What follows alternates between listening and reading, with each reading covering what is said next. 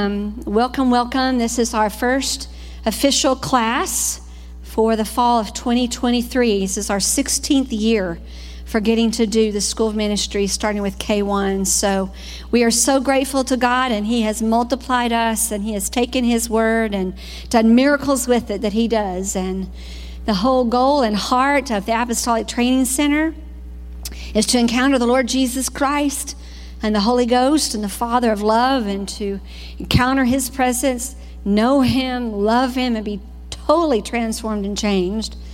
And we are called to equip the saints to do the works of the ministry according to Ephesians 4. So this is what this is all about. This was His doing. And in the body of Christ, you and myself and others probably throughout our whole journey have had part in receiving from the body of Christ in the church, outside conferences, teaching, special times with you and Jesus.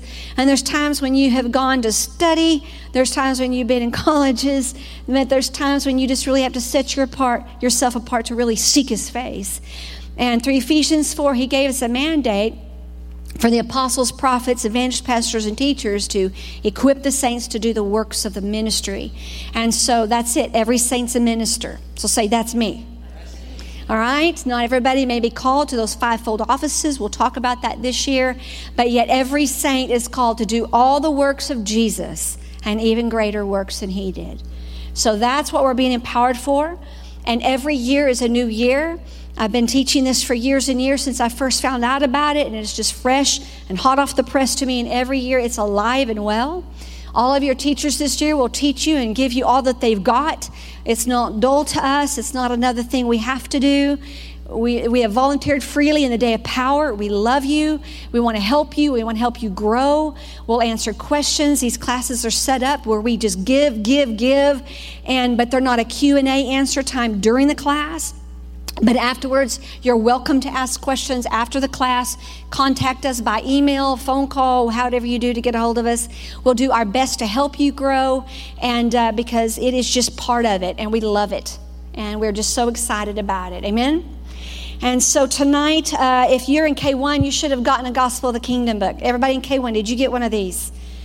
Yes? Okay, good. So I'm going to talk about this briefly, and through every class, everybody has to remind me, because we actually have, I think, just about every one of these printed now.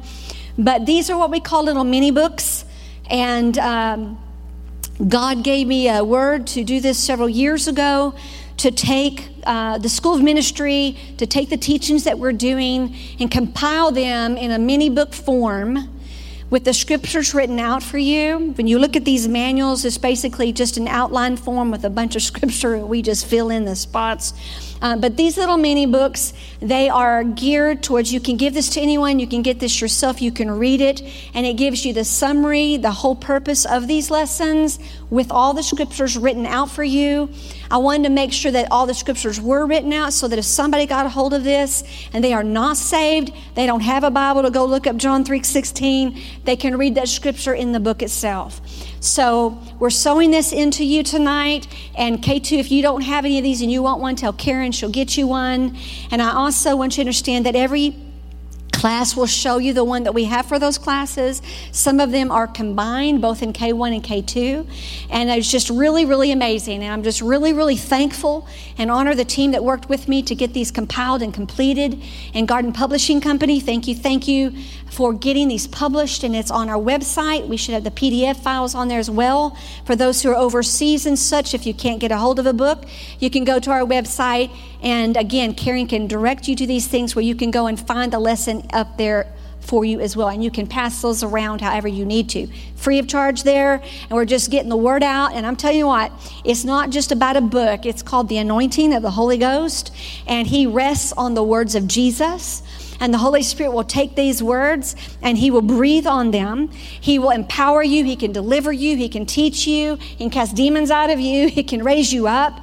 He can encourage you. He can heal your body. He can renew your mind and just heal your heart just through the Word of God alone.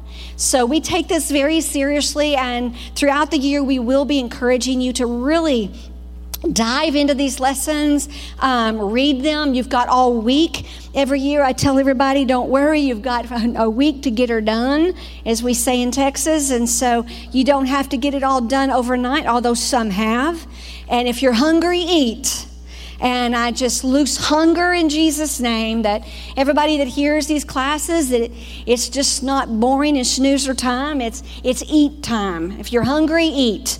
And if you need hunger, if you want spiritual hunger, just ask God, I need to be hungry. Make me hungry. I'm hungry. I want more, Lord. I've been praying that for years, and he just keeps giving me more.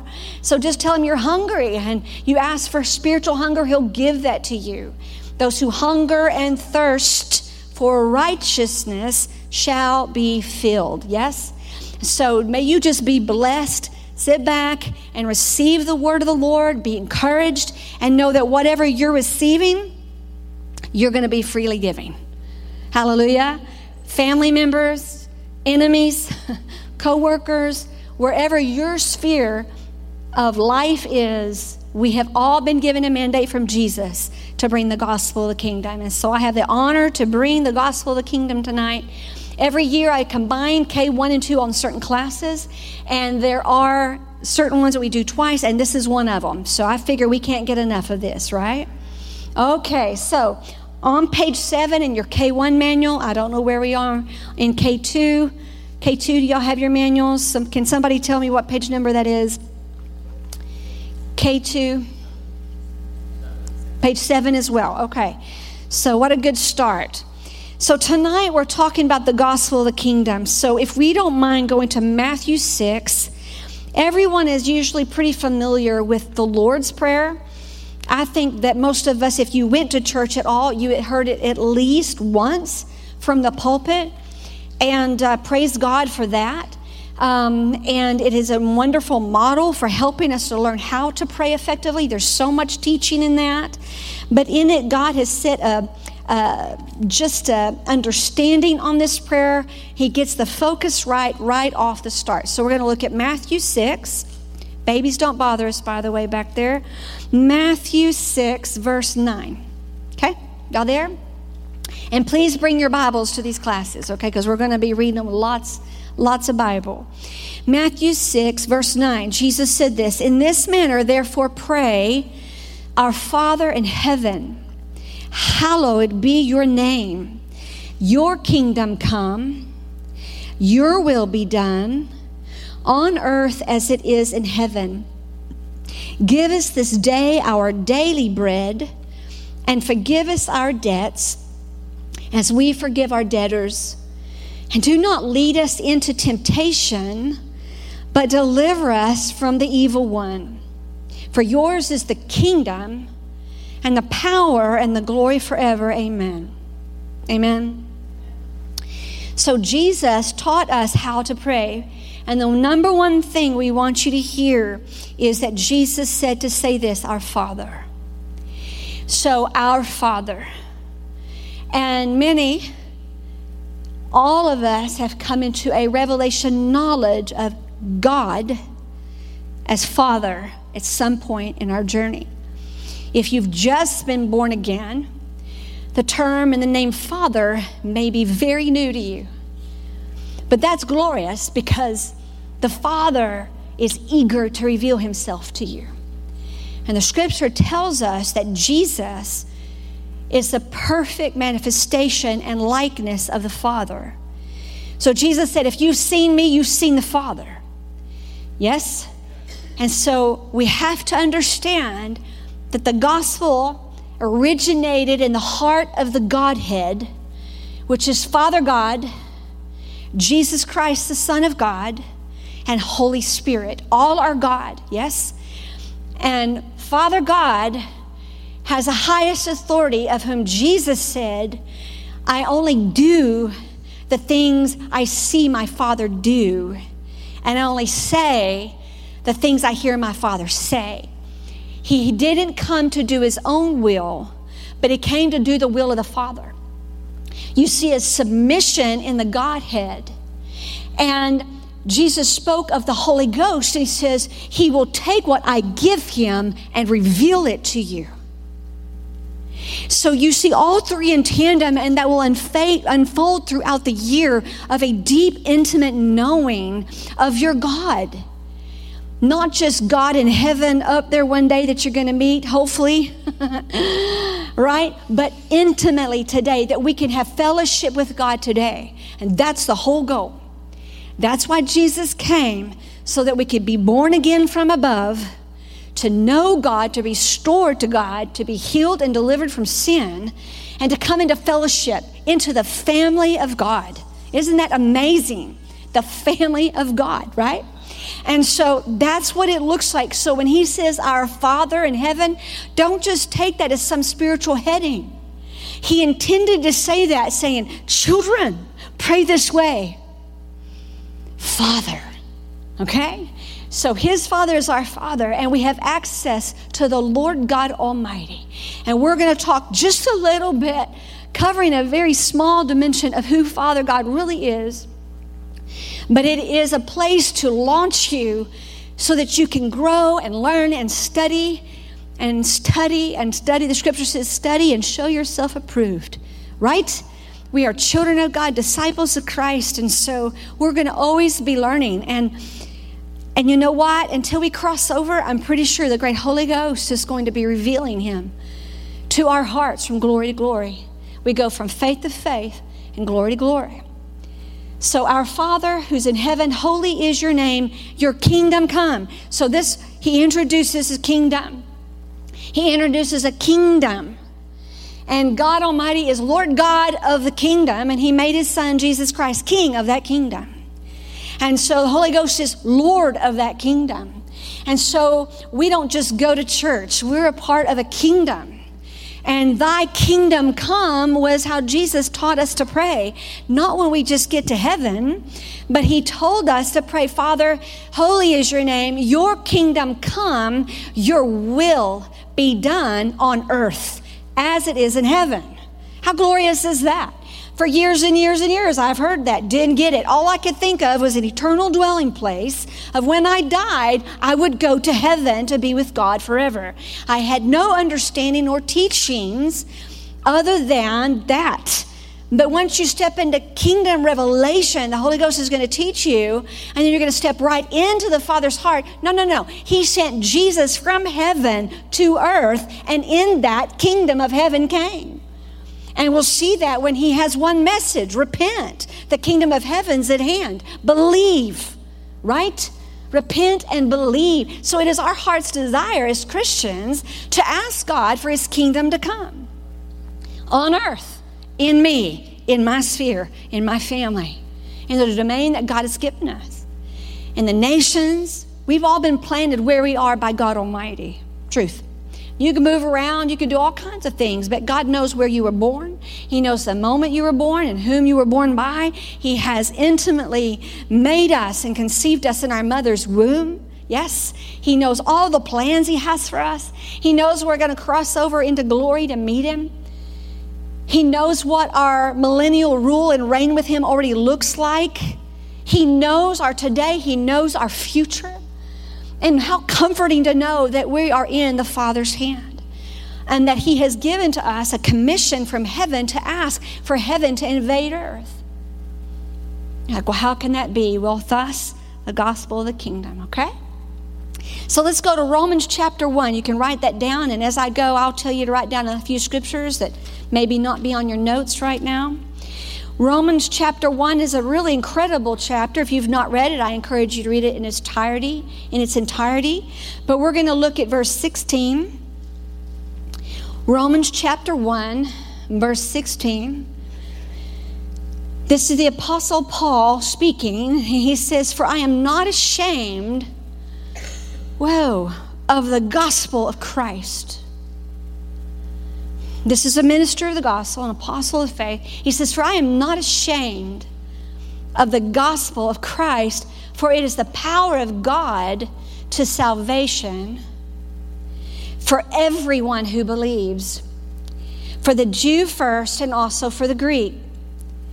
For in it the righteousness of God is revealed from faith to faith, as it is written, the just shall live by faith. So in these two little verses, he has just put so much power and emphasis on the glorious gospel. And he said, this gospel is the power of God revealed. This gospel is the power of heaven. This gospel, which means good news, this report of the Lord, this is heaven manifested. It is glorious. It is powerful to all who believe. And we're all growing from faith to faith. And it started first with the Jew, because Jesus Christ was sent to his own first. To Israel, he went to his own, to the Jew. And out of that, later, explosion, and he went from the Jews into the Gentiles. And here we are, so that God could give nations to his son. So he could be king of nations from the beginning to the end, Lord of all. So you talk about a kingdom. We haven't really seen anything yet, but we have to always keep our minds in tune that this gospel is just not want. You know, that's Snoopy 101. If you've never watched Peanuts, but that's the teacher that teaches, and it's just like, I've heard this so many times. I know this. And that's where we become dull and lukewarm. But I need this to be hot. I need this to be power.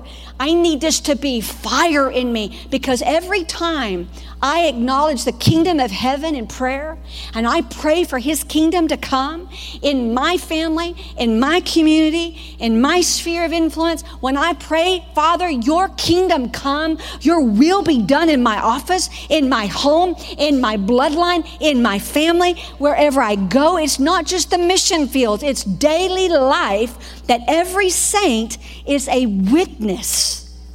It wasn't supposed to be for just the preachers behind the pulpit to lead everybody to Jesus. Hallelujah. It's about every saint telling others about Jesus Christ. And for so many years, it got twisted around where it was just the apostles and prophets and teachers and evangelists doing that work. And saints haven't known how to even present the gospel. But one thing saints can do is they can freely tell somebody else how they got saved and what God did for them. And once I was blind, but now I see. And I usually have this limp, but now I'm healed. I used to be a slave to sin, but I am forgiven. That witness is the great Holy Ghost in you, and he'll come flowing out of you like a river to everyone God brings you. Don't be ashamed. That's why he said, I'm not ashamed. And how many are cowardly and unbelieving? I was the most and the highest of that because I was so consumed in fear, shy, timid. It wasn't that I was ashamed of the gospel. I just didn't want to talk to anybody. Unless I knew you and you're on my tennis team, then we're good. But I wasn't really good at talking to other people. Look what miracles he can do. Right? Ask my husband if you don't believe me. He dragged me into church. I'd want to sit on the back row. Truth? He'd want to go visit with everybody because that's what he does. He knows everybody. He talks to everybody. There is no stranger for him. And he's trying to drag me along, and I'm not doing that. But when you get the Holy Ghost, you get baptized in his fire, and you get transformed by the gospel of the kingdom, you do crazy things. Right? So don't you tell me you can't do this, because he did it for me, so he can do it for you. And it's simply, if you're a mama, I have 6 kiddos. 4 of those families are married now. I got 10 grandkids. And I'm just saying, I have given the gospel first and foremost to my children. That's where it starts. And then when you become a grandparent, you can multiply that, and hopefully you've raised up your children so they're giving them the gospel. But if not, guess who gets to give the gospel to your grandchildren and your great-grandchildren and your great-great-grandchildren? Amen. Yes? But what witness that in your bloodline that the gospel is made manifest, that you have such a gift to give your family. And that's the first place where most people have encountered God. And if that family was such that you never heard this gospel, that's the Father of glory lining you up to get you to those that have it. Yes? You may not fully have heard, like me, most of these truths as we study throughout this year, but it's the Holy Ghost that will teach you and bring you into the fullness. All of us can read the Bible, and we're all growing in this. There's such revelation. And don't you just love it when you can be reading a chapter and all of a sudden it's like you've never read it before? You're like, how long has that been in here? Because I'm pretty sure I didn't see that. Because that's the Holy Ghost, and He removes all those veils and deceptions, and He opens our understanding. Yes, He speaks to us because He's living, and He lives inside of us. You hear it? So this is your introduction. Do not be ashamed of the gospel. And ask God, who can I share this gospel with? Ask Him to give you courage and boldness, and may He baptize you in the Holy Ghost and fire to share the good news of Jesus Christ. It's not just for the missionaries. You are a missionary. Yes? And when you get those old church calls, you go out into the streets to preach. Okay, go. I exhort missionaries constantly. They can tell, yep, she says it all the time. The gospel is not just when you're on a mission. I said, there's lost people down my street. Get on fire and go down there. Right? You can't separate it to just missionary work. Missionary work is a 24/7 thing, right? And how much more when you're loaded to bear as an anointed missionary to go, you're so dadgum anointed, wherever you go, you're going to bring people to Christ. And we need you in the body. Yes, we need you in the body. From eldest to the youngest, we need each other. So on your paper now, you're like, wow, the love of God. The love of God. I want to read the scripture. It's from Ephesians chapter 3, verse 14 through 19. It's on your paper. Wow, Jesus is good. He says, for this reason, I bow my knees before the Father, from whom every family, what'd he say? Family in heaven and on earth derives its name. That He would grant you, according to the riches of His glory, to be strengthened with power through His Spirit in your inner man, so that Christ may dwell in your hearts through faith, that you, being rooted and grounded in love, may be able to comprehend with all of the saints what is the breadth and length and height and depth, and to know the love of Christ, which surpasses knowledge, that you may be filled up to all the fullness of God. This passage is so full of life. And the Apostle Paul is praying for the flock, praying for the church, praying for the saints. And that's why you can see him position himself to bow his knees in prayer before the Father. And he could only bow his knees before the Father because Jesus gave him access to the Father. And then once you've been born from above, you want to commune with the Father of glory and ask and pray on behalf of those that you are leading, teaching, equipping, fathering, mothering. Your brothers and sisters in Christ, young and old alike. From the Father, from whom every family in heaven and earth derives its name. I only explained that to you very well already. That he would grant you, according to his riches of his glory, that we be strengthened with power. Say power. We be strengthened with power through his Holy Spirit. Holy Spirit will bring empowerment to the gospel and to us individually in our inner man. We're going to talk about that tonight. So that Christ Jesus, the anointed one is anointed, would dwell in my heart. It's one thing to know that you go to church. It's another thing to know that the Godhead lives in you. That the Holy Ghost lives inside of every born-again believer. That is the mystery. That's the mystery. Christ in you, the hope of glory. The Holy Ghost in you, in me, for all eternity. He wants us to be rooted and grounded deeply in the faith. Rooted and grounded. And that's what the School of Ministry does. That's what we're doing when we do sermons and conferences and teachings and special times and one-on-one discipleships on your couch. It's rooting and grounding ourselves, anchoring ourselves in a strong foundation of Christ and his word. And I always tell people, read your Bible. Read your Bible, especially in today's age. Read your Bible. Get it out. I color in mine. I got all kinds of marks in it. Some don't like to do that. That's cool. But read your Bible. Yes? Say amen. Bring your Bible. Read your Bible. How blessed we are to have how many we have. But we want to be rooted and grounded in love so that we can comprehend, have an understanding with all of the saints. Here's that immeasurable wonder of what the breadth, length, height, depth of God, of His love. To know the length, width, breadth, height of God. To know Him and to be known by Him. And when you pray these kinds of prayers, the Holy Spirit's going to answer you. Yes, He has me. And He will never stop.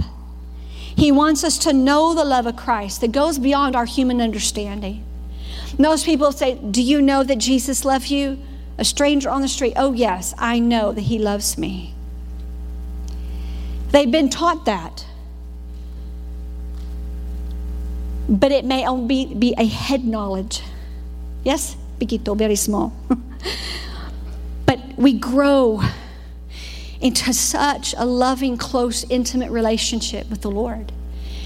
And it's like every year, it's like another layer comes off our soul and our mind and will and emotions for us to really know and have encounter with God as our Father, Jesus as our bridegroom, and our Lord and Holy Ghost. So there is no end to this. So be encouraged with this, beloved, that we have permission from heaven to seek Him so we can all come into the fullness. Say fullness. And each generation, one generation to the next, is literally passing that baton, growing, learning, coming into fullness of the full stature of maturity into Jesus Christ Himself. That is the goal. Everybody say maturity. The goal is to be mature as Christ. And John, we'll get to this later, but in John, Jesus said that you're going to do the works that I do, and greater works you will do. And whatever you ask of the Father in my name, He will do for you. He said, again, I say to you, whatever you ask, it will be done for you. We have been commissioned as the body of Christ to do the same works of Jesus. And the number one job of Jesus is to reveal the Father to us, and that He is love, and He is good, and He is merciful. And out of that goodness comes the good news of the kingdom. Amen? On your paper, it says 1 John 4:19. It says, we love Him because He first loved us. I use this every week. I minister these passages literally every week to somebody because we have to know the love of God. And as I receive, then I can freely give that. And as others are overflowing in the love, I receive that. We strengthen each other in love. We're encouraged. We're not jealous and envious of each other. We strengthen each other in the bond of the Spirit because we are one in God, in Christ. And we are all on a mission to know God. And so we have to know that we only love Him because He loved me first. I only can know Him because He knew me first. What I have been given as a gift. The grace of Jesus, so that we can come to know and believe the love that He has for us. So it's always going to be about love. Say it's all about love. Because if we skip that, we just have religion and dead works. That's gotten us in trouble. But where there's love, the kingdom is going to manifest. Where there is love, healing is going to happen. Where there is love, demons are going to flee in terror. Where there is love, there will come unity. Where there is love, miracles will happen. Where there is love, the kingdom will increase. Look at Jesus. Look at Jesus. We love Him because He first loved us. And you need to receive that every day. And you need to tell the Father every day, God, I receive the love that you have for me. I believe the love that you have for me. And I love you with all my heart, with all my soul, all my mind, all my strength. You're like, dude, you are crazy. Who does that? A laid down lover of God does that, who's encountered God. Yes? Because I didn't start out this way. All I knew because they taught it to me, was John 3:16, which we'll read again. For God so loved the world that he gave his only begotten son into it to save. That's all I knew about it. There was no personal relationship with the Lord. Right? We all came out of hell, dude. We just came out of the kingdom of darkness and all the fruit therein. And we just stepped into the kingdom of heaven to encounter the perfect love of God. And he's so perfect that he knows where we came from in sin. And he says, I forgive you. And then he says, you're my son and daughter. And then he pours oil on your head, anoints you, and calls you to go do the same thing. Absolutely amazing. He chooses to put his Holy Ghost inside of you. He redeems us. This is the love of God. 1 John 4:16 on your paper. He says, so we have come to know and we have believed the love which God has for us. That's what I just told you. And that's what it looks like every day. Don't let a day go by that you haven't told the Lord how much you love him. And don't let a day go by that you haven't said, oh, I believe it and I receive it and I know it. Teach your children these things. They'll be raised up in that life. Yes? They'll be raised up in it. We have come to know and have believed the love which God has for us. God is love. And the one who abides in love abides in God, and God abides in him. That's a whole bunch of abiding. I'm in you and you're in me. Right? Perfect love lives in the believers. And perfect love is going to flow through us. Flow right through us to love others. Yes? Don't you love it? Now, this is not on your paper, but Exodus chapter 34. You can write that down. Exodus 34, 20. Yep, Exodus 34, verse 6 and 7. Exodus 34. This is Moses and the Ten Commandments time period, okay? You can read it all in context, but we're going to start in verse 5. Exodus 34, verse 5. He says, now the Lord descended in the cloud and stood with him there and proclaimed the name of the Lord. And the Lord passed before him, and he proclaimed, the Lord God, merciful and gracious, long-suffering and abounding in goodness and truth, keeping mercy for thousands, forgiving iniquity and transgression and sin, by no means clearing the guilty, visiting the iniquity of the fathers upon the children and the children's children to the third and fourth generations. So in this, you see the reality of fallen man, where when sin entered, it's just going to keep being passed down your bloodline from one generation to the next until God steps into that bloodline and he says, this is it. The Lord God, merciful, gracious, long-suffering. That is an understatement. Abounding in goodness and truth. Keeping mercy for thousands of generations. So when you're born again, you've got a covenant inheritance of blessing for 1,000 generations to know God. You're like, oh, I hope my children come to know Jesus. Well, you need to get this verse and decree it over them, because once you're in, baby, you've got a covenant promise for you and your bloodline to know the Lord God, merciful, compassionate. Everyone's got to make a choice. But yet you've got that blessing following you because you have been captured by love and brought into the kingdom. Changing the way we're thinking. God is love, God is good and merciful. Say, God is good. Now let's go to the back. It says, who is God? Go to Revelation chapter 4. I'm still on the front page. It says, who is God? Remember, I'm only giving you bullets. For further revelation, you can read Genesis through Revelation. Revelation chapter 4. We're going to see a scene in heaven. So start on verse 8. Revelation chapter 4, verse 8. It says, the 4 living creatures, each having 6 wings, We're full of eyes around and within, and they don't rest day or night, and this is what they do. They say, holy, holy, holy, Lord God Almighty, who was and who is to come. And whenever the living creatures give glory and honor and thanks to him who sits on the throne, who lives forever and ever, and the 24 elders fall down before him who sits on the throne and worship him who lives forever and ever. And they cast their crowns before the throne and they say, you are worthy, O Lord, to receive glory and honor and power, for you created all things, and by your will they exist and they were created. Now I want you to flash back to what Jesus told us. Father, your kingdom come, your will be done on earth as it is in heaven. So now I've been commissioned to go before the throne of God in my daily walk and stand before him and give him the same glory, honor, blessing, praise, and encounter the living God from the throne room.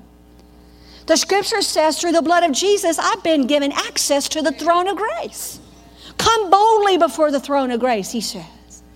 And what happens at the throne? You got all this magnificent glory going on, and they are celebrating the Lord God Almighty, who is God. So when you just read one of these statements, you're like, who is God? He is God, isn't he? Wow. It continues on. Go over to verse 9 out of chapter 5. Revelation 5, verse 9. Revelation 5, verse 9. They continue to sing these songs to the Lord. Oh my goodness. And the saints are worshiping. And he says, you are worthy to take the scroll and to open its seals, speaking of Jesus, for you are slain and you have redeemed us to God by your blood out of every tribe, tongue, people, and nation, and you have made us kings and priests to our God, and we shall reign, where does it say? On the earth. Somewhere in here, thy kingdom come, thy will be done on earth as it is in heaven. Somehow the fullness is going to come. Yes? Worthy is the Lamb who was slain. Verse 12, to receive power and riches and wisdom and strength and honor and glory and blessing, and every creature which is in heaven and on earth and under the earth, and as such are in the sea and all that is in them, I heard saying. He is covering all of creation from the beginning of time to the end, and in the future, everyone is going to say of the Lord God Almighty, blessing and honor and glory and power be to him who sits on the throne and to the Lamb, which is Jesus Christ, forever and ever. And all of heaven said, amen. And that's what it sounds like. Heaven is not quiet. Shh. Heaven is not quiet. Heaven is full of life and the manifestation of God. Yes? You hear this? Shifting the way we're thinking. To that God is our Father, but he is the Lord God Almighty. He is holy. He is perfect. He is to be feared, to be reverenced, to be worshiped by all. And he is King of all. Yes, he has given all authority to his Son. God is love. We've covered that pretty good, but I want to go to 1 Corinthians 13. This is the chapter that most people have with weddings or little plaques on your walls, but I'm not too sure how we measure it by living by it. It looks really good on the wall. Until you read love is patient. And you're like, oh man. You know, be real. Be real. You know. When everything's going good, patience is there. When things are not going good, flesh is arising. We all know because we're human, right? So here's your awesome love chapter, which reflects our God. 1 Corinthians chapter 13. We'll look at verse 4. God is love. Love suffers long. It's patient, right? Love suffers long and is kind. Love does not envy. Love does not parade itself. It's not puffed up. It does not behave rudely. It does not seek its own. It is not provoked. It thinks no evil. It does not rejoice in iniquity or wrongdoing, but rejoices in truth. And love bears all things, believes all things, hopes all things, and endures all things. Love never fails. So this passage is talking about who our Lord really is. And through Holy Spirit, He's changing us into this image. He's empowering us every day to love like He does. We've all grown in this. We're all being perfected in it. Some areas may be a little more weak than others. But yet that is the work of the Spirit of God. Because in reality, if you think about it for a minute, you're like, oh, I just cannot. I cannot love like that. Don't worry. Jesus can. And He's in you. Don't worry. The Holy Ghost can. And He's in you. I don't know that I can love those who are persecuting me. Don't worry. Jesus did. And He will empower you to do the same. So meditate on these things and don't let it just be the plaque on the wall. Let it be a living reality of what God's really doing in me. Because if this is who He is, this is what has the greatest priority on His list in our soul. Is that He is perfecting us in this love, and we're letting love have His work. You know what the flesh looks like. And in reality, everybody wants to be loved. It doesn't matter if they're hard-hearted. Everybody was born to be loved. Yes, everybody. Even the most rank sinner. Everyone was born to be loved. Right? And all we've ever wanted was that perfect love. And perfect love casts out fear. And perfect love is being revealed to us moment by moment. Changing the way we think. Turn the page. God is good. I think I've told you that pretty good so far, but let's go to Psalms 145. God is good. Now, you think, well, we all know that. No, not everybody knows that. And religion has worked a number on the body of Christ since the fall to tell you that God is not good. If you don't believe me, go read Job.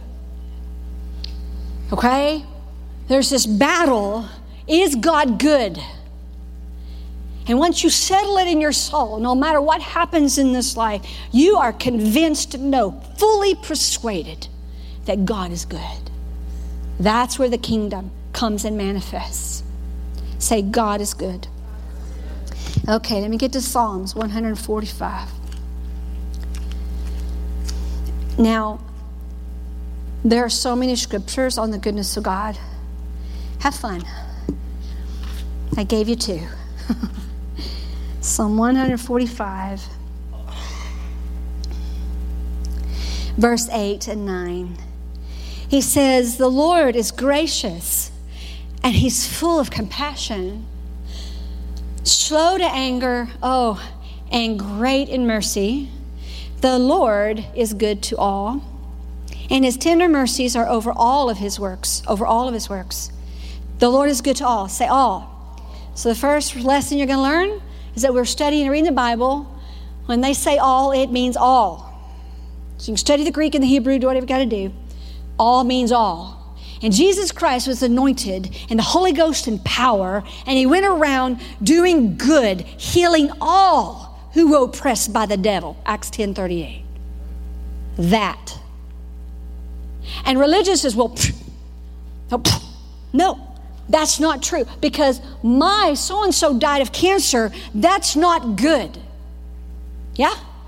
And you have to understand the point of the gospel of the kingdom is to get things straight in your soul and heart, to understand the word of God and who is good and who is evil and why this came into mankind. And why God in His goodness chose in His mercy to have a family. Because He's a good father. And He wants a family. Yes? And we're changing the way we're thinking, and Jesus nailed it. So now go to John 10. John 10, if you ever get into this debate, you just kind of end it and land it with this. John 10:10, these are the words in red from Jesus Christ. He helped you understand the spiritual realm and the dimensions of what it looks like. John 10:10, the basic understanding of the thief, the one which represents Satan and his kingdom and his workers. You understand? He says the thief does not come except to steal, kill, and to destroy. But he says, but I have come that they may have life, and they may have life more abundantly. I am the good shepherd. I am the good shepherd. The good shepherd gives his life for the sheep.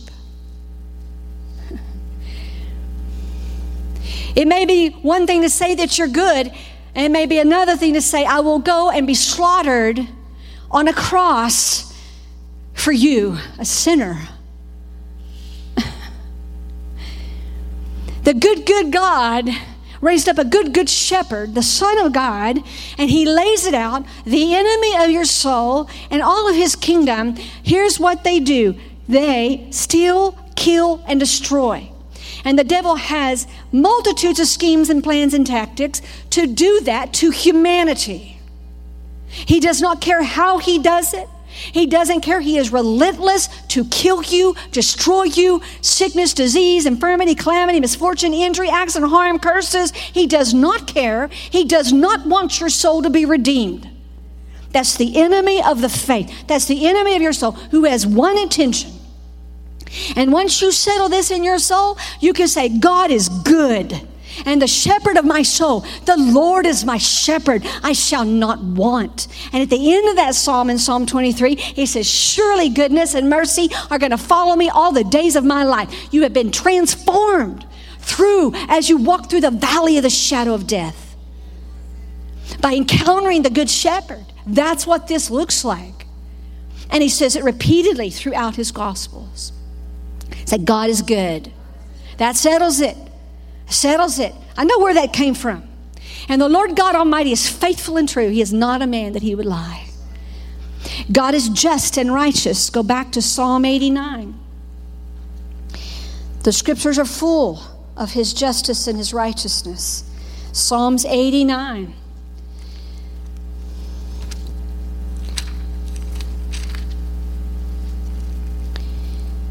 Verse 14. Psalm 89, verse 14. He says, righteousness and justice, they're the very foundation of your throne.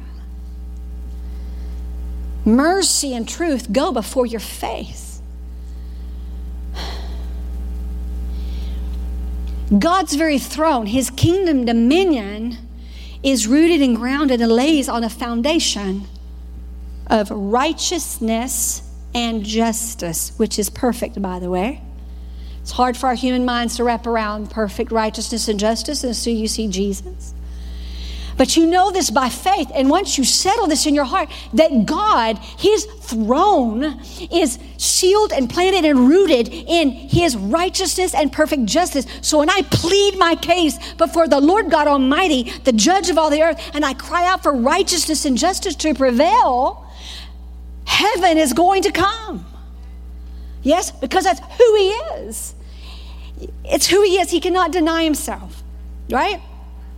And we have to know these things. When you're contending for righteousness, when you're contending for justice to come forth, God's not the problem, it's humans, right? Thus, the church of the living God should be the foremost and at the forefront of bringing forth righteousness and true justice. Amen? God is jealous. Go to Deuteronomy 5. I remember the first time I heard that, I thought jealous was something we're not supposed to be. I just read that love's not jealous. Oh, but God, he is jealous. Now, there's a whole bunch of scriptures on your page. If I don't read it tonight, that's for you to do at home for homework, right? Have fun. But Deuteronomy, Old Testament, Deuteronomy, chapter 5.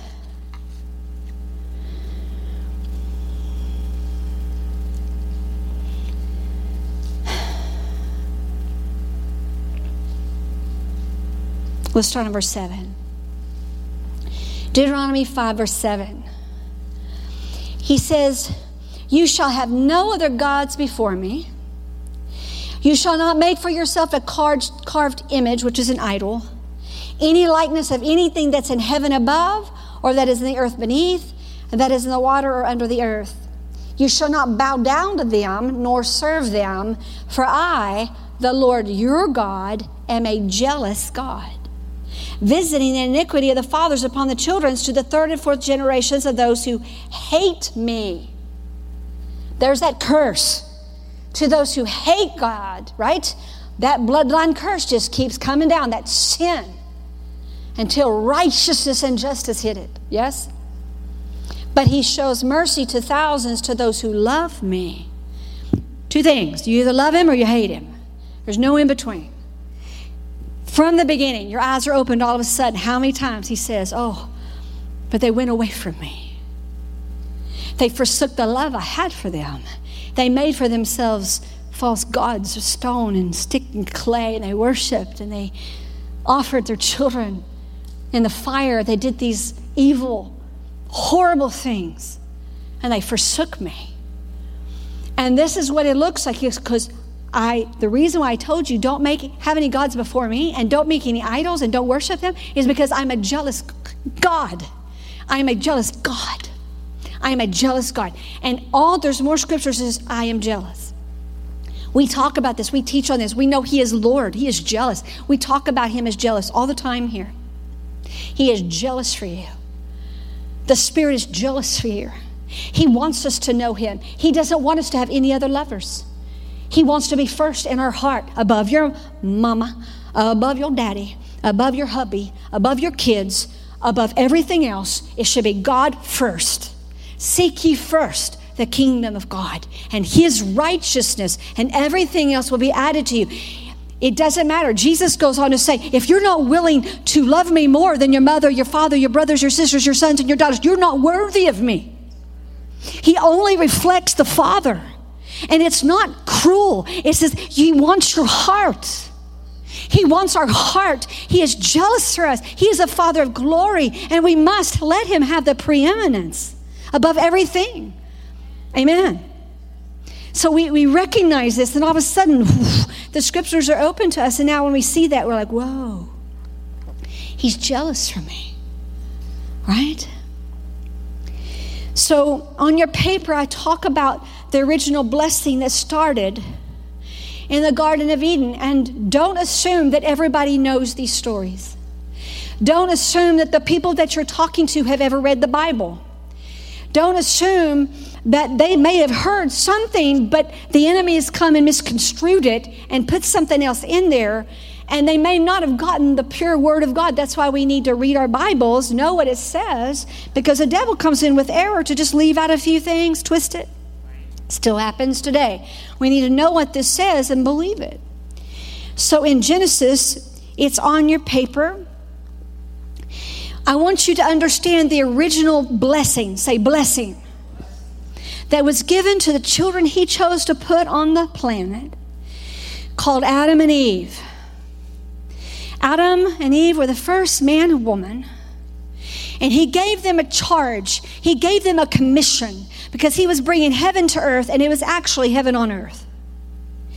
And in that, we read here on your paper, Genesis 1:26, he says, and then God said, let us, meaning the Godhead, make man in our image, according to our likeness, and let them rule over the fish of the sea, over the birds of the sky, over the cattle, over all the earth, and over every creeping thing that creeps on the earth. Don't you just love that?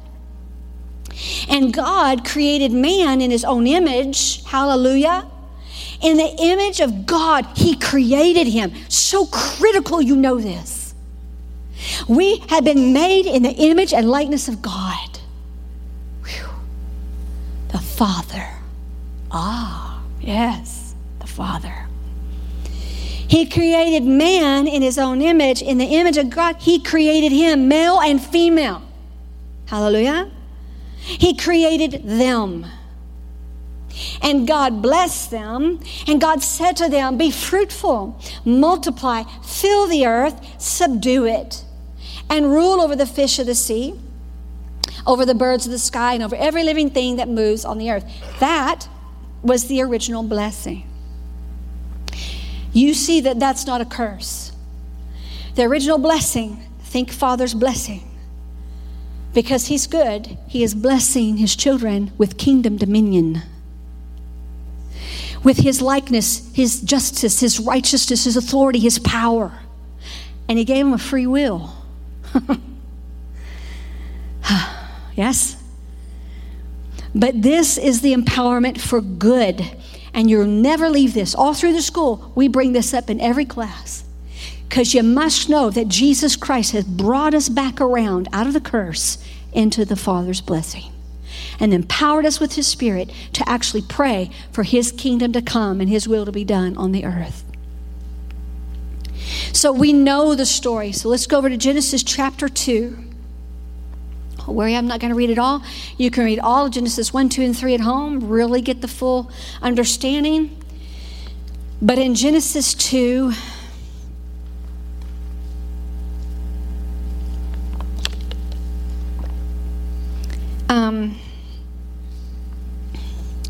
we're going to start on verse 7. Y'all good? Genesis 2, verse 7. He says, the Lord God formed man of the dust of the ground. Everybody say, dirt. And then he breathed into his nostrils the breath of life, the Zoe of God, right? And the man became a living being, a soul. Now, only a creator God could go to dirt, form and fashion, and he become a living being. How about that? Isn't that amazing? And the Lord God planted a garden eastward in Eden, and there he put the man whom he had formed. And out of the ground the Lord God made every tree grow that is pleasant to the sight and good for food. And the tree of life was also in the midst of this garden, and the tree of the knowledge of good and evil. 2 trees. The tree of life was in the midst of the garden, and the tree of life, the tree of the knowledge of good and evil. 2 trees. The tree of life and the tree of the knowledge of good and evil. Verse 10, it says, now a river went out of Eden to water the garden, and from there it parted and became 4 riverheads. He'll explain those rivers there to you. Skip down to verse 15. He says, so then the Lord God took the man and put him in the Garden of Eden to tend and to keep it. Thus, here's your Genesis 1 mandate, yes? He puts him here, which is really heaven on earth. And it says, the Lord God commanded the man, and he said, of every tree of the garden you may freely eat, but of the tree of the knowledge of good and evil you shall not eat, for in the day that you eat of it, you shall surely die. And the Lord God said, it's not good that man should be alone. Woohoo! Because I'm going to make him a helper comparable to him. And out of the ground the Lord God formed every beast of the field and every bird of the air. He brought them to Adam to see what he would call them. And whatever Adam called each living creature, that was its name. So Adam gave names to all the cattle, to the birds of the air, and the beasts of the field. And for Adam there was not one found a helper comparable to him. How good is God? Verse 21, and the Lord God caused a deep sleep to fall on the man. And as he slept, he took one of his ribs, and he closed up the flesh in its place. And then the rib which the Lord God had taken from the man, he made into a woman. And he brought her to the man. And Adam said, this is now bone of my bones and flesh of my flesh. And she shall be called woman, because she was taken out of man. Therefore a man shall leave his father and mother and be joined to his wife, and they shall become one flesh. And they were both naked, and the man and his wife, and they were not ashamed. You understand the setting. And so we have to remember the setting, that in the beginning, Yes, God created the heavens and the earth. Read all of Genesis. In the beginning, he put a family on the earth, and you see his heart being revealed here. And you see the heart of the Father and how he's bringing everything so perfectly together. And they were perfect. And they lived in the glory of God. They were clothed in the glory of God. They weren't naked as we know it. They were clothed in the glory of God. You understand? They walked in the glory of God. They walked in his power and his dominion and his goodness. They were clothed in this glory, heaven on earth. And so when you hear the original gospel, and we teach our children and we teach others the original man in the garden, and I said, tell me, what happened in the Garden of Eden? And people said, well, Adam and Eve sinned and they got kicked out. We teach this every year in M4. What happened? They sinned and they got kicked out. God kicked them out. Justice 101. God kicked them out.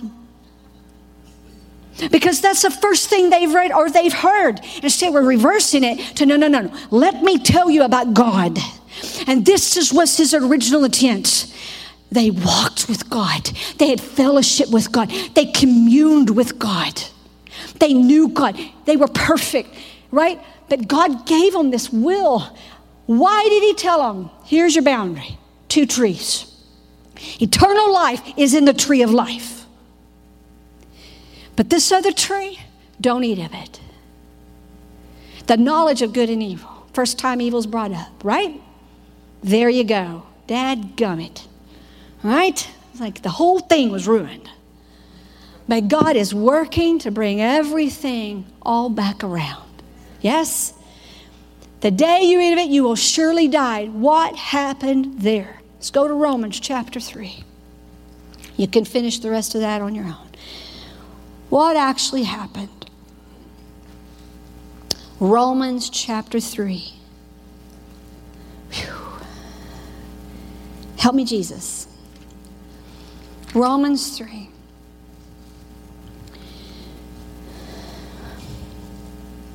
We're going to look at verse 10. He says, as it is written, there is none righteous, no, not one. There's none who understand. There's none who seeks after God. They have all turned aside. They have all together become unprofitable. There's none who does good, no, not one. You're like, what happened?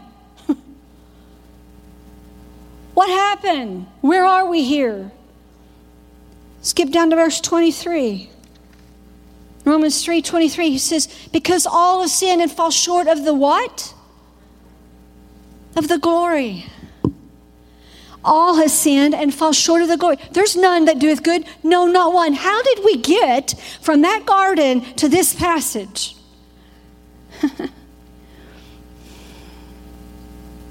You see it.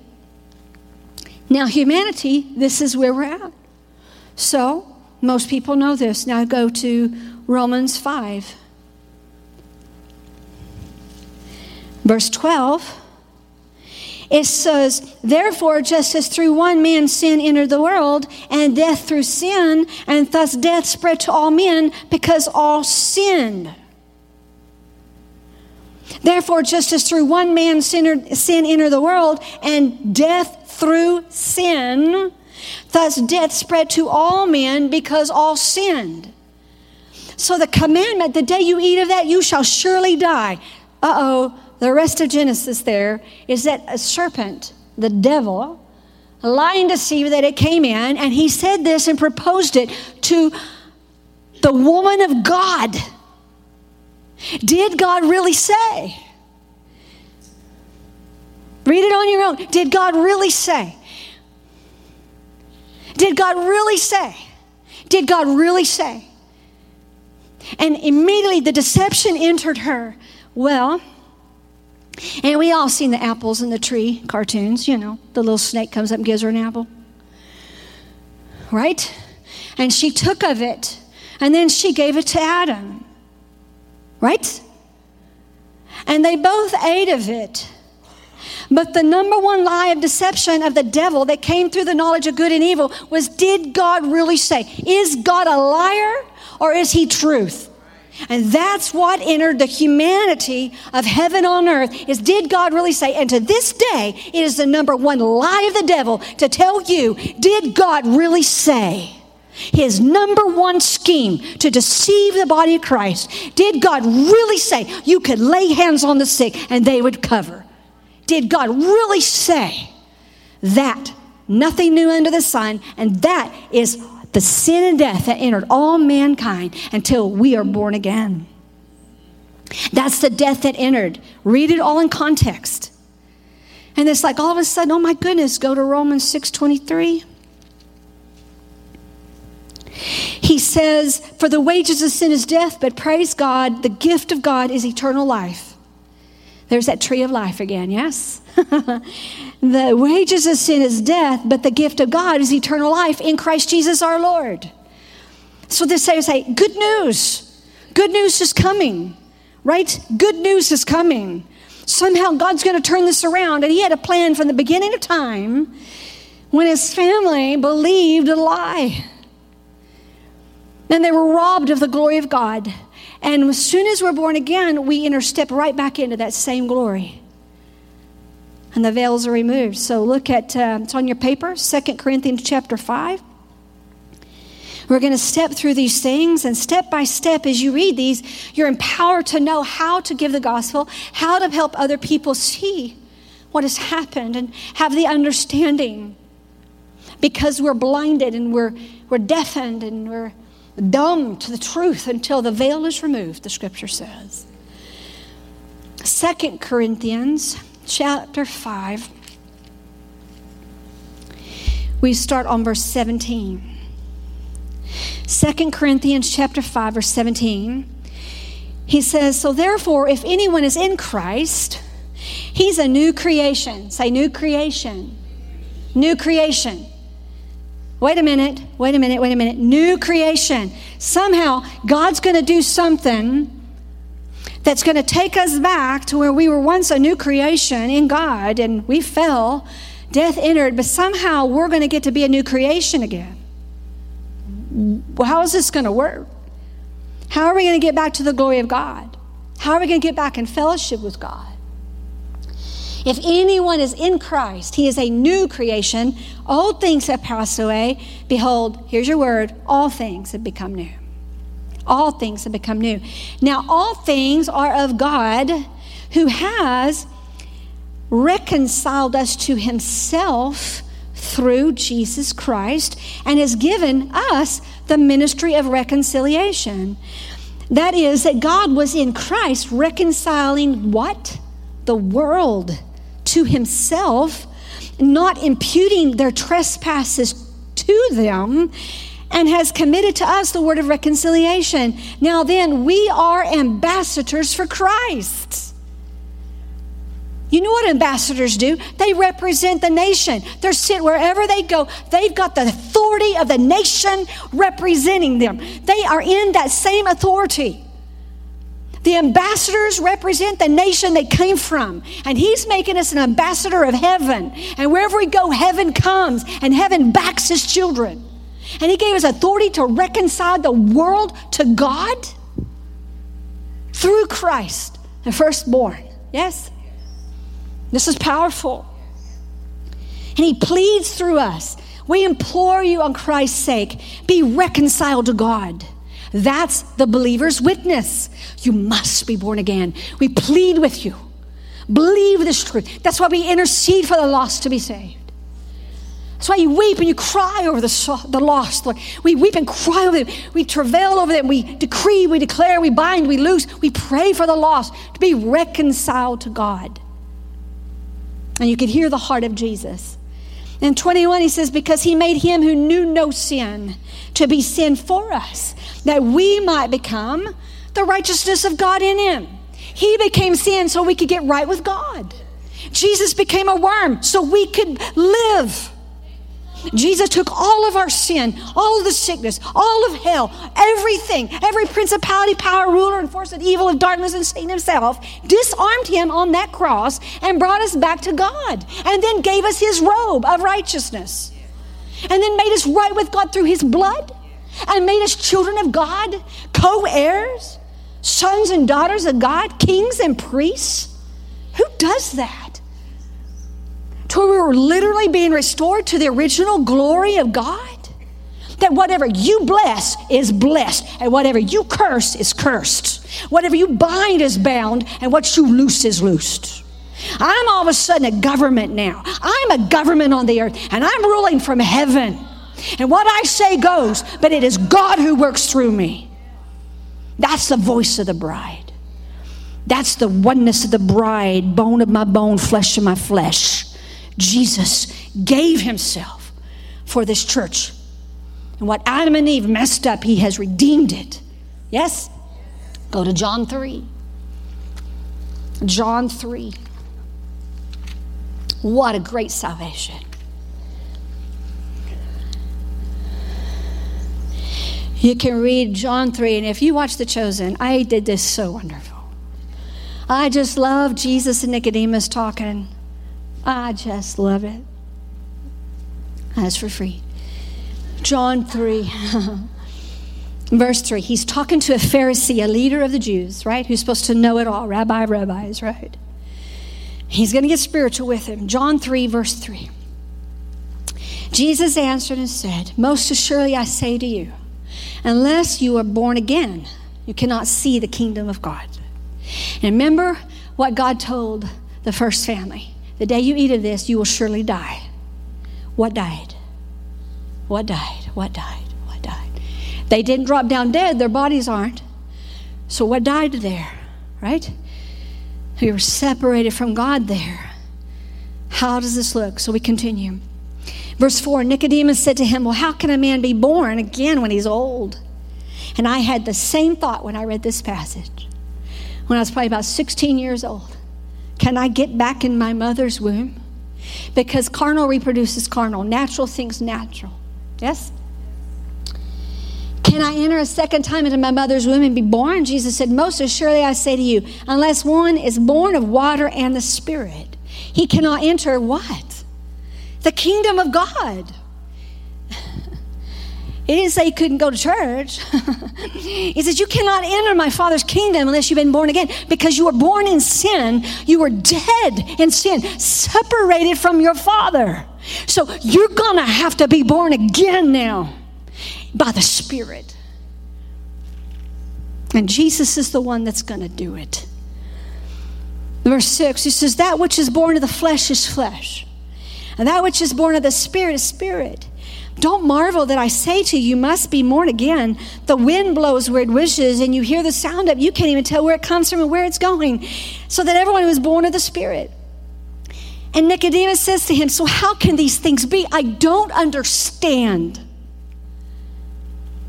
Verse 10, Jesus answers and says, are you the teacher of Israel, and you don't know these things? That's a rebuke. And he says, most assuredly I say to you, we speak. He's speaking of the Godhead. We speak what we know, and we testify what we have seen, and you are not receiving our witness. Wow. All of a sudden, the Godhead shows up right here. We are bringing you the Spirit and the kingdom. We are in one. We are in agreement. We're in unity. You must be born again. That's what's happening. And that's what it looks like every time one sinner repents. Heaven is right there pleading. Yes. Verse 8, the wind blows where it wishes, and you hear the sound of it, but you cannot tell where it comes from and where it goes. So is everyone who is born of the Spirit. Yeah, that is amazing. Verse 12. If I've told you earthly things and you don't believe, how are you going to believe these heavenly things, dude? Right? No one has ascended to heaven, but he who came down from heaven, that is the Son of Man who is in heaven. Now that'll trip you out, because the Son of Man, the Son of God, Jesus, came, yes, to the earth from heaven. And he's telling you already he's going to go back to heaven. And then he says, I'm in heaven. Where are you? You know, you are seated with God in Christ in heavenly places. Are you on the earth or are you in heaven? Yeah, that. Oh, wow. So now we finally get to this one verse. because we all know it. Yes? Verse 14. As Moses lifted up the serpent into the wilderness, even so must the Son of Man be lifted up. And whoever believes in him should not perish, but have eternal life. For God so loved the world that he gave his only begotten Son, that whoever believes in him should not perish, but have everlasting life. For God did not send his Son into the world to condemn the world, but that the world through him might be saved. That the world through him might be saved, because he who believes in him is not condemned. But he who does not believe, you're condemned already, because he has not believed in the name of the only begotten Son of God, Jesus Christ. Verse 19, and this is the condemnation, that the light has come into the world, and men love darkness rather than light. That means, how long did it take for you to get saved? That. Because you love darkness and your sin and your lust and your flesh more. That's where we all came from, yes? He'll never stop till your dying day, if you're not born again, pleading with you to be born again. Yes? Verse 20, she said, because everyone practicing evil hates the light. There's your facts and evidence. Everyone who practices evil hates the light and does not come to the light, lest his deeds be exposed. Because that's what light does. It exposes the sin.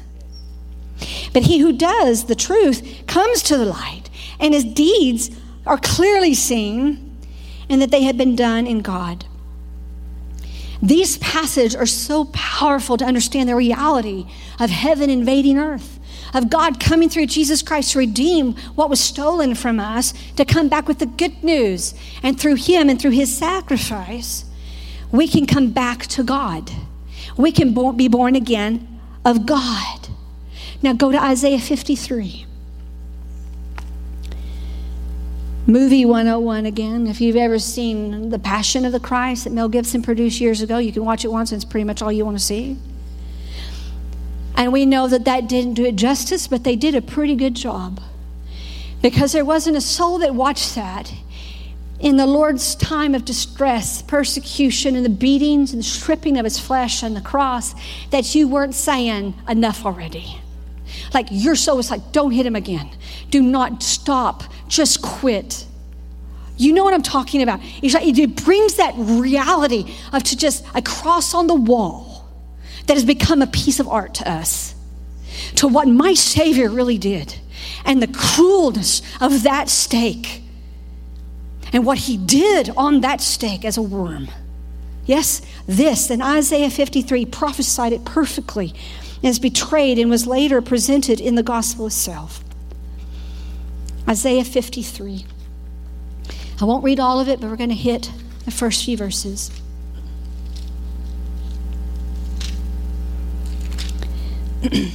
Isaiah chapter 53, he says, who has believed our report, and to whom has the arm of the Lord been revealed? For he shall grow up before him as a tender plant, as a root out of dry ground. He has no form or comeliness, and when we see him, there's no beauty that we should desire him. He's despised, he's rejected by men. He's a man of sorrows, he's acquainted with grief.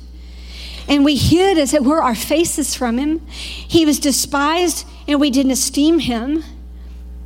Verse 4, surely he has borne our griefs, he's carried our sorrows, yet we esteemed him stricken, smitten by God, and afflicted.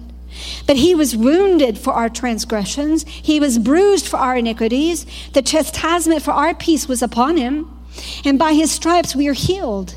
And all we like sheep have gone astray. We've turned every one to his own way, but the Lord has laid on him the iniquity of us all. Good news. This is the reality of what Jesus Christ really did on this cross. And so in this place, we break this down. And if you'll make a note on your paper, at least for K1, just write down page 259. On page 259 in your manual, there is a image that looks like this. Okay? I used to just draw circles. 1 circle, 2 circles, 3 circles. Either way works. But what this is showing us is that We are a spirit being. We are born in the image and likeness of God, right? We are spirit beings. We are spirit. So when this flesh dies, the spirit man's still standing here, yes? That's why you go to funerals, the body is dead, but the spirit's gone somewhere with the soul, yes? So the spirits of the dead are in heaven. The spirit who don't know the Lord and made him Lord and Jesus have already gone to hell. Reality. Jesus teaches it all through the Gospels. So all of a sudden we are flashing back to Genesis. The day you eat of it, you will surely die. They were walking with God. They were holy. They were pure. They were walking, but they were given a will, a mind, will, and emotion, and they lived in a body. Yes? That center circle, that center being represent your entire spirit man, which looks just like your body. And then in that, God gave us a will, a choice, right? He gave us a will. That's why Jesus says, repent. You have a choice here. And you have those emotions. We all love them. And a mind, our thoughts, yes? What a powerful creation God made us. And we live in this flesh. We live in a body, the temple, Jesus said, of the Holy Ghost. So now you're saying, I'm a 3-part being. And so go to 1 Thessalonians chapter 5. 1 Thessalonians chapter 5, verse 23. You're doing good.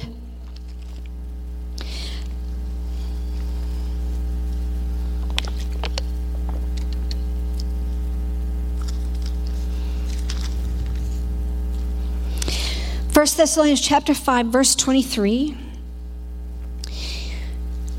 And this is laid out throughout your scripture, but this is the one I like to use. He says, now may the God of peace himself sanctify you completely, and may your whole spirit, soul, and body be preserved blameless at the coming of our Lord Jesus Christ. He who calls you is faithful, and he will do it. Spirit, soul, and body. The day you eat of it, you will surely die. Separated from God. Sin entered. The veil came. Darkness came in. The dark sin came in. The wages of sin is death. Bloodline, bloodline, bloodline. Until Christ, the magnificent one, went to that cross and paid the full price of that sin, spirit, soul, and body. Spirit, soul, and body. Covered it all. The word we teach you here with the word salvation, the bottom of page 9, is a word called sozo or soteria in Greek. And it means eternal life, which I knew that one. Because they told me if I believed in Lord Jesus Christ, I wouldn't perish but have eternal life. Okay, I get to live forever with God in heaven. But I didn't know the rest. And you probably didn't either. But this word means healing. This salvation word means deliverance. Deliverance means that you're delivered from evil, delivered from harm, delivered from sin, delivered from demons, delivered from torment. You understand? Protection, wholeness, shalom, nothing missing, nothing broken. Prosperity. Wow. For God so loved the world that he gave his only begotten Son, that whoever believes in him shall not perish but have everlasting life.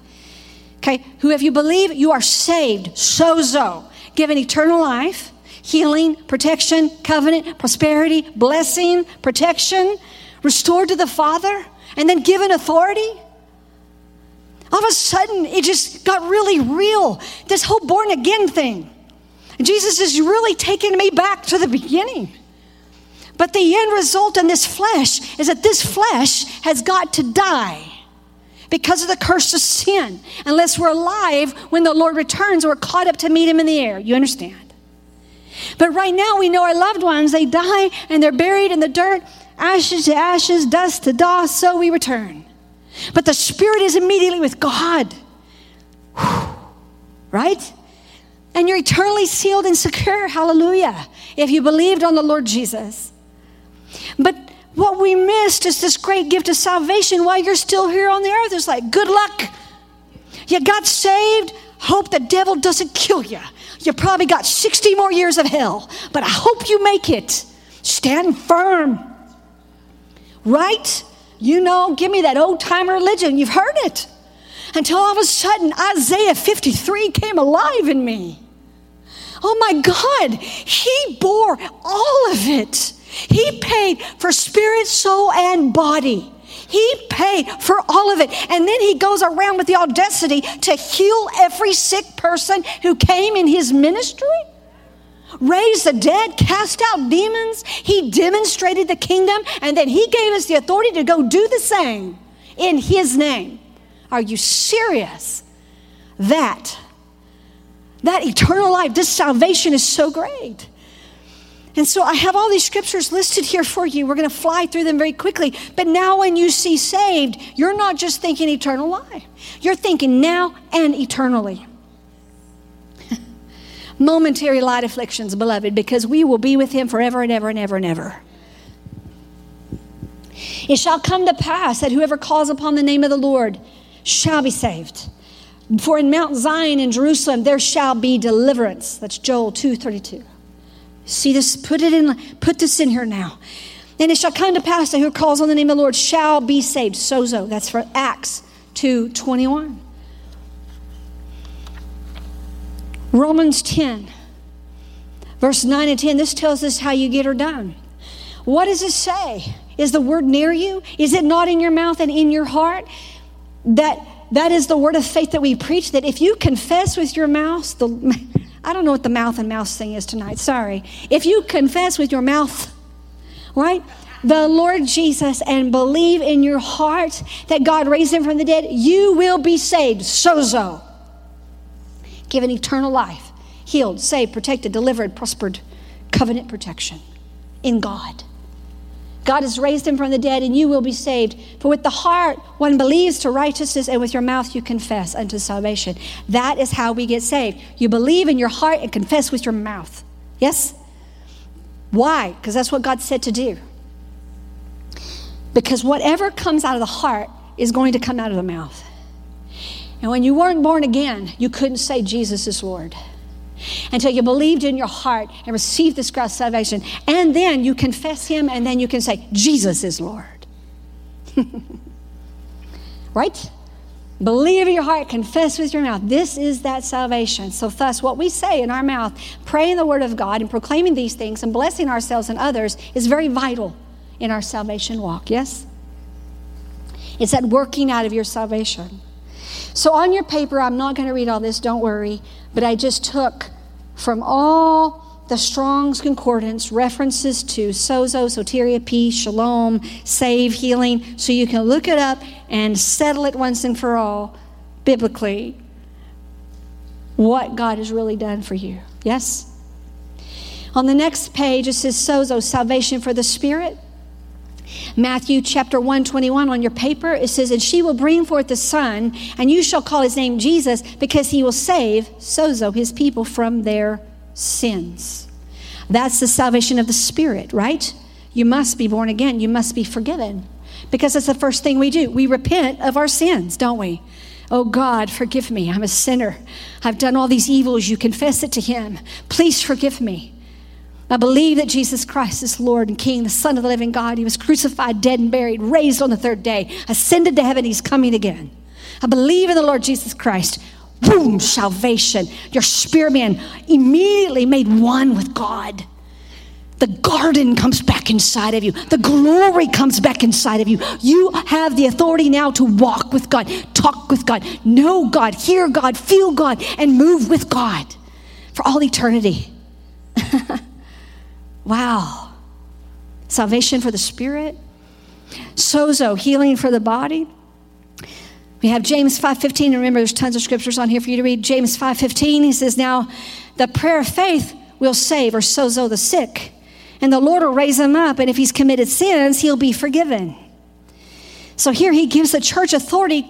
If anyone's sick amongst you, then go to the elders of the church, go to your leaders and have them lay hands on you, anoint them with oil, and pray the prayer of faith, and they will be healed in their bodies. This is doctrine. Are you serious? Yes. By his stripes I am healed. Isaiah 53. And so you pull from what he did for us.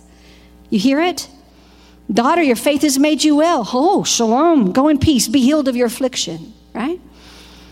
And they begged him that they might just touch even the hem of his garment, because as many as touched him were made well. Oh, shalom. Sozo, deliverance. Deliverance is deliverance from anything that has you bound, right? And in the scriptures, we have numerous accounts. I listed one here for you. Numerous accounts of demonized people that had demons. And the Lord came and he cast them out. And wherever Jesus went, in church, they're in the synagogue. And he walks in the synagogue and they're like, what are you here for? Have you come to torment us before our time? Oh! That's a summary of what happened in your Bible. That's what happens. And so he says, be quiet, come out of him. And then they leave and they do that and he raises them up. Yeah. But everywhere Jesus went, those dumb demons are terrified. And now when you walk in the room and the light of the world walks in with you, and there's someone that's demonized and has a spirit of fear, spirit of lies, spirit of infirmity, spirit of sickness, deaf and dumb, mute, blind, deaf, lame, tormented, wounded, depressed, heavy, sorrowful, in error, antichrist, wounded, and on and on and on, you come. And those spirits recognize Christ in you. And they scream, why are you here? We're not here. We already left. They've told me that before. I was like, well, you're dumb. We're not here. I said, I know. Okay, and it's that reality. You laugh. But all of a sudden, this gospel gets real, and as that unfolds, when he says, I've given you authority to go into all the world and preach this gospel to all creation, and you will lay hands on the sick, and they shall recover, and you will cast out demons with a word. All of a sudden, it gets real, and this sozo salvation empowers you. Christ in you doing that work. Holy Ghost in you doing that work, working with you. Yes, born again one from above. He brings deliverance. Yes, we've all been delivered, and we're all being delivered of stuff. And the number one battleground is that mind. Learning how to take thoughts captive every day to renew the spirit of our mind to that of the Word of God. That's why we meditate on the Word. Abide in me and I in you. Remain in me and you will bear much fruit so the Father can be glorified. You hear it? So go to Matthew 3. And you're going to end up reading all the Gospels by the time you're through with us. But just read the Gospels now with this perspective. And it's like your eyes are just opened now. It's so amazing. I glorify God so much. He's so good. Matthew 3. This was John the Baptist. Matthew 3, verse 2. He's crying out in the wilderness. And he says, Matthew 3, verse 2, repent, for the kingdom of what? The kingdom of heaven is at hand. Repent, for the kingdom of is at hand. All right, and he goes on to prophesy in the spirit of Elijah to say, prepare ye the way of the Lord. Go to Matthew 4. He's baptizing people. Jesus himself is baptized by John the Baptist. We know that as he's baptized in the waters in the Jordan, he comes up out of those waters. Heaven is open. The Spirit of God fell on him, filled him. He's baptized full in the Holy Ghost and fire to do his mission. And Father spoke from heaven and said, this is my beloved Son in whom I'm well pleased. Matthew 4, verse 17. It says, from this time forth, Jesus began to preach and say, repent, for the kingdom of heaven's at hand. Sound familiar? God's trying to get through to us that he wants the kingdom of God to manifest, to bring the family of God on the earth back to him. Yes? To see us born again from above, for the Spirit of God to live inside of us and make us one with him again. And that's amazing, isn't it? And go to Acts chapter 2. Acts chapter 2. We love this as the Holy Ghost is poured out upon the church after his crucifixion and his ascension. The Holy Ghost comes and they're all baptized in the Holy Ghost and fire to do the works of Jesus. Because I can, let's read Acts 1:8. This is before he went back up. Acts 1:8. Jesus, these are words in red. He says, but you shall receive power when the Holy Spirit has come upon you, and you shall be witnesses to me, starting in Jerusalem, and then all of Judea and Samaria, and even to the ends of the earth, right? This is where he started. You're going to receive power from the Holy Spirit when he comes upon you. So fast forward, boom, fulfilled. Holy Ghost comes. They are filled, baptized in the Holy Ghost and fire, manifesting heaven. And Acts 2, verse 36. These same disciples who watched the slaughtering of their Lord, who were fearful, tormented, and afraid, hiding in the upper room, yes, until he revealed himself to them. And then they go because he commanded them to tarry ye in Jerusalem until the Spirit comes, so you'll be endued with power. They've learned to be obedient now. Yes, and here we are. They've been filled, and now they are like new creations, right? They are preaching, repent, the kingdom of heaven is at hand. Acts 2, look at verse 36. Peter's given them what for? He said, let all of the house of Israel know assuredly that God has made this Jesus, whom you crucified, Lord and Christ, the Messiah. And when they heard this, they were cut to the heart. And they said to Peter and the rest of the apostles, men and brethren, what shall we do? And Peter said, repent and let every one of you be baptized in the name of Jesus Christ for the remission of sins, and you shall receive the gift of Holy Spirit. For the promise is for you and to your children and to all who are far off, as many as the Lord our God will call. And with many other words he testified and exhorted them and said, be saved, sozo, from this perverse generation. Then those who gladly received his word were water baptized. Okay, they were baptized.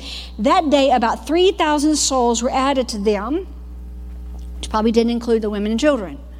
What a revival. Yes? And then it just kept happening and happening and happening. Acts 2:38, repent and believe and be baptized. So that goes into your water baptism. Like, what's up with water baptism? I don't know. But that's what God said to do. Go to Romans 6. Oh, the ways of the Lord. Romans 6. Oh my gosh, the whole thing is so wonderful. But I'm going to start on verse 3. Romans 6:3. Y'all doing good? Okay. Romans 6, verse 3. Oh.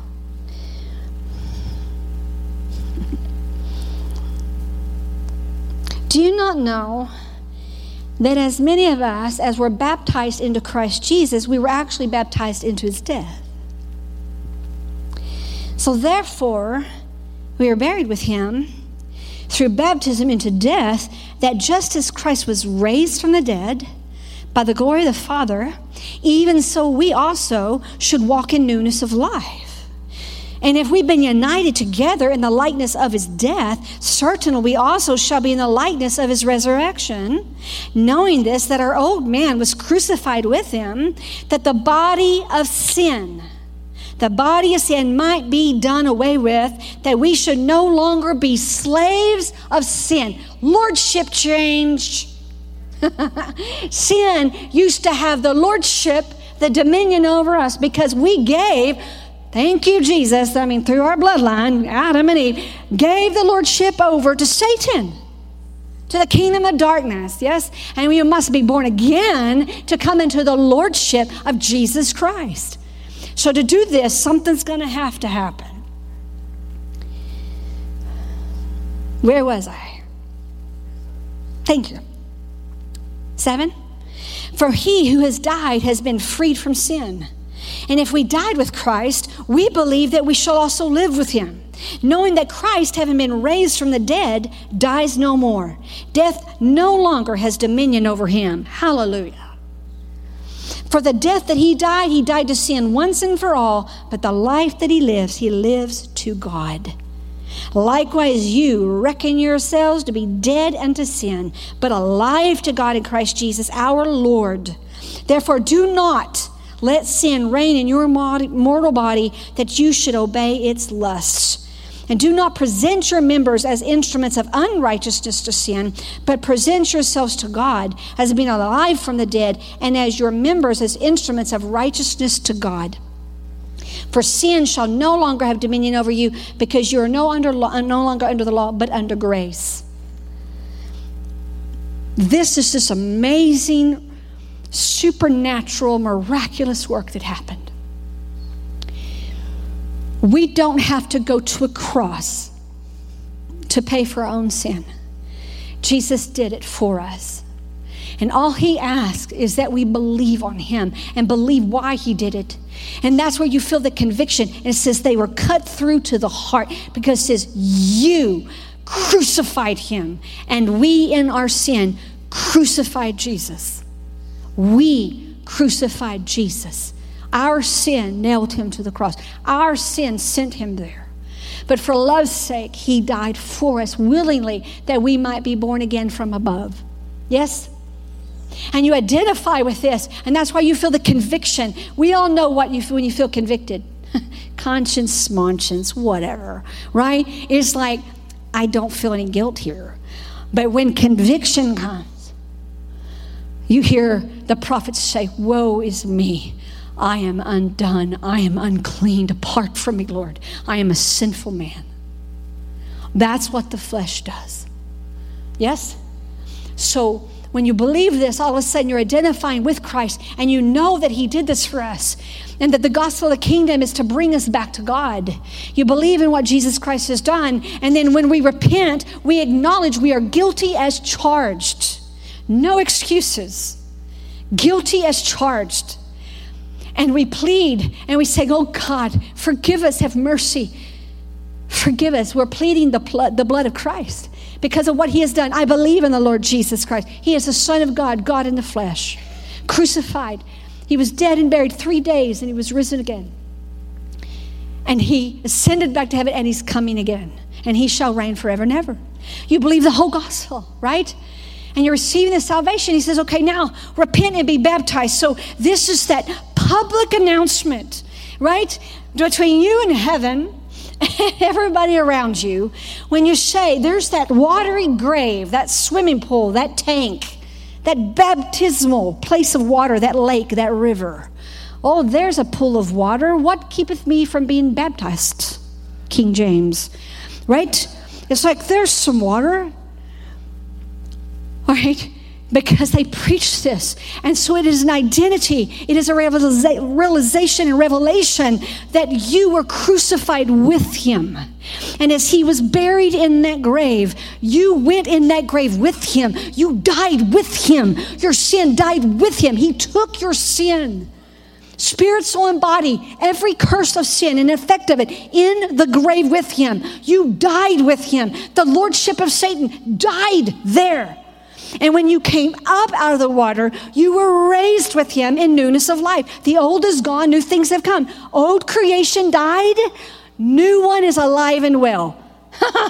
And now you live forever with him. And he is sanctifying you from that day forward, spirit, soul, and body.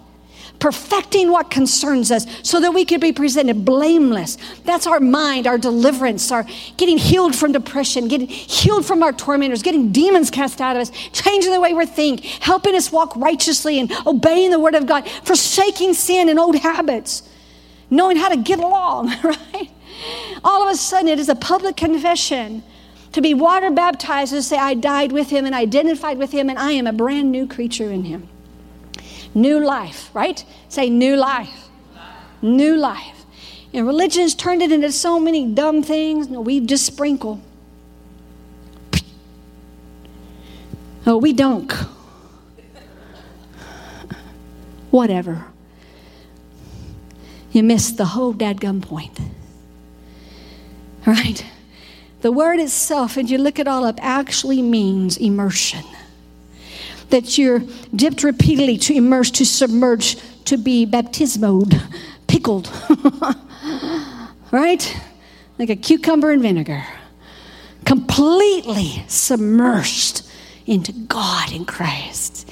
You laugh. To get me to join the Presbyterian church years ago, because, hey, I was just looking for lordship. But they didn't give me the gospel. They didn't even tell me how to be born again. They didn't even tell me that I was a sinner, I need to repent. They told me how to join the church. 18 years old, looking for life, being drawn by the Spirit. I sat before the elders, all awesome people. They did not give me the gospel. They did not tell me, these things I'm giving you. But they reported, they said, you just show up next Sunday. We're going to give you a confession paper. And you're going to read it out loud in front of the congregation. And then we're going to baptize you and we sprinkle. I said, well, I got to sing a song that day. My hair is, 1982. I said, so make sure you get back here in the back. Because I have to sing in a minute. And I don't want my bangs in my face. I said that to him. Before I was really born again, I was not saved yet, but I'm being drawn.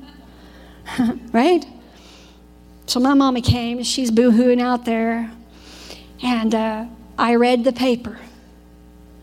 I made the confession. And if I had died the next few days, except for the grace of God, I'd gone straight to hell. Because I had not been born again. I just read a statement, and nothing happened in my heart.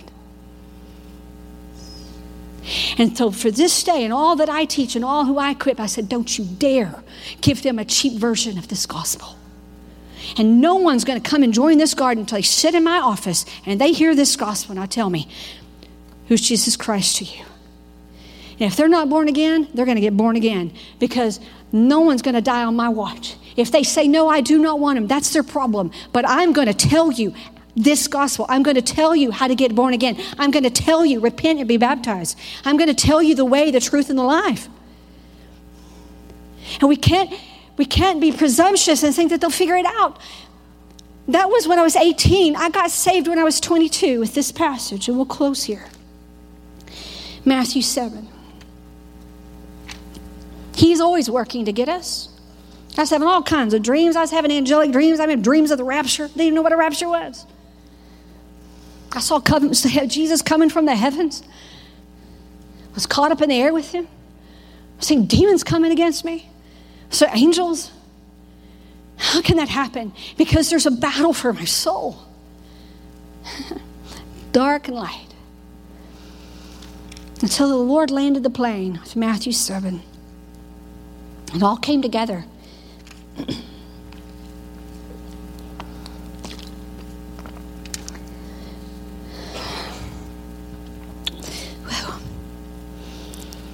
Verse 13.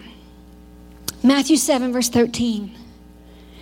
Jesus said, enter by the narrow gate. For wide is the gate and broad is the way that leads to destruction. And there's many who are going to go in by it. But narrow is the gate and difficult is the way that leads to life. And there are few who find it. He started there, and all of a sudden I started feeling the conviction. I am not saved. I'm still on the broad path that leads to destruction. I did believe in God and Jesus and the Holy Ghost. My family were Christians and went to church, but he was not my Lord and Savior yet. I had not been born again yet. You understand? So you go on, he talks more about false prophets. In verse 21, he says this, not everyone who says to me, Lord, Lord, shall enter the kingdom of heaven, but he who does the will of my Father in heaven. Many will say to me in that day, Lord, Lord, have we not prophesied in your name, cast out demons in your name, done many wonders in your name? And then I will declare to them, I never knew you. Depart from me, you who practice lawlessness. And the hammer fell. And I'm on my face, crying out to God, a sinner coming to repent of all my sins. Seeing the gospel, knowing this is it. It's lordship. It's lordship. It's lordship. I still was under the lordship of the devil, even in good works. Self-righteousness is filthy rags. For there's none that doeth good, no, not one. I must be born again. Bone of my bone, flesh of my flesh. And I made him Lord and Savior of my life. And the fire of God came in me, hunger for his word, and have been born again to the bone ever since. I have led more Christians to Jesus Christ than lost. That is the truth. Don't think that just because they go to church, they know this. And don't deceive yourself thinking that you're saved if you have not repented and received the full gift of this salvation. If you feel the conviction, go to the altar. Let's get saved. Let's repent. Go there with God. If you've never been water baptized, just get her done. If you've been too ashamed to do it, then you're ashamed of Christ. You got to face off with it, man. Because this is our eternity. This is the gospel of the kingdom. Once there was a gentleman in our midst, and we loved him. He's with Jesus now, whole and healed. But due to physical maladies that he had, he could not be immersed in water. And he wanted to be water baptized so much. And so he came in his wheelchair. We were in another facility at the time. And so we got tarps and laid it out all over the floor. Raise your hand if you were with me when we did this. And we got big old pitchers, and we got the water. This man was overflowing with joy. We had also put what do you call those hair tarp thing, cape things over him so that water didn't get in his ports and such. And so we got the water. He boldly professed Christ and who he is with joy. It's so glorious. And we just poured that water all over him. Baptismo, right? Immerse. So don't get legalistic. But no, this is the work of the baptism, of identifying and knowing what Christ did for you. And the dead man's dead, and now you're a new creation. And from that point forward, he'll continue to renew our mind and help us, beloved. This is the gospel of the kingdom. So let's stand and let's give him glory for this launch tonight. Father, teach us your ways. Empower us to know you. Empower us not to be ashamed of the gospel and the commission that you've given us, to go into all the world and to preach this gospel, making disciples, baptizing them in the name of the Father, the Son, and the Holy Spirit. May we not be ashamed. And may you light us with a fresh new fire. Baptize us in your Holy Ghost and fire. Set us ablaze, Lord. And for those who are listening here, online, or abroad, if you've not been born again, repent and believe. I've given you the way. Go there with God. He'll meet you in it. And it may be, see there, here's a bathtub. I'm going to go get in it and go baptize myself. Mama, come in here and observe this. But whatever it takes, you're going to give your life to Christ, and you'll never be the same again. Seal these words in our heart, Lord, and teach us, and would you anoint us and multiply this word. God, multiply it. Multiply it so much that so many masses of soul will be saved, but mostly for that one that needs them tomorrow. We love you, Lord, and we thank you, and we bless your name for this year. In Jesus' name, amen. This message was brought to you by the Garden Gathering Church, a family of Spirit-filled believers in San Angelo, Texas. We long to encounter God's presence and equip the saints for the work of the ministry. If you'd like to find out more, go to www.thegardenstc.org to realize how the revelation of Jesus Christ can fulfill your mandate in the kingdom of heaven.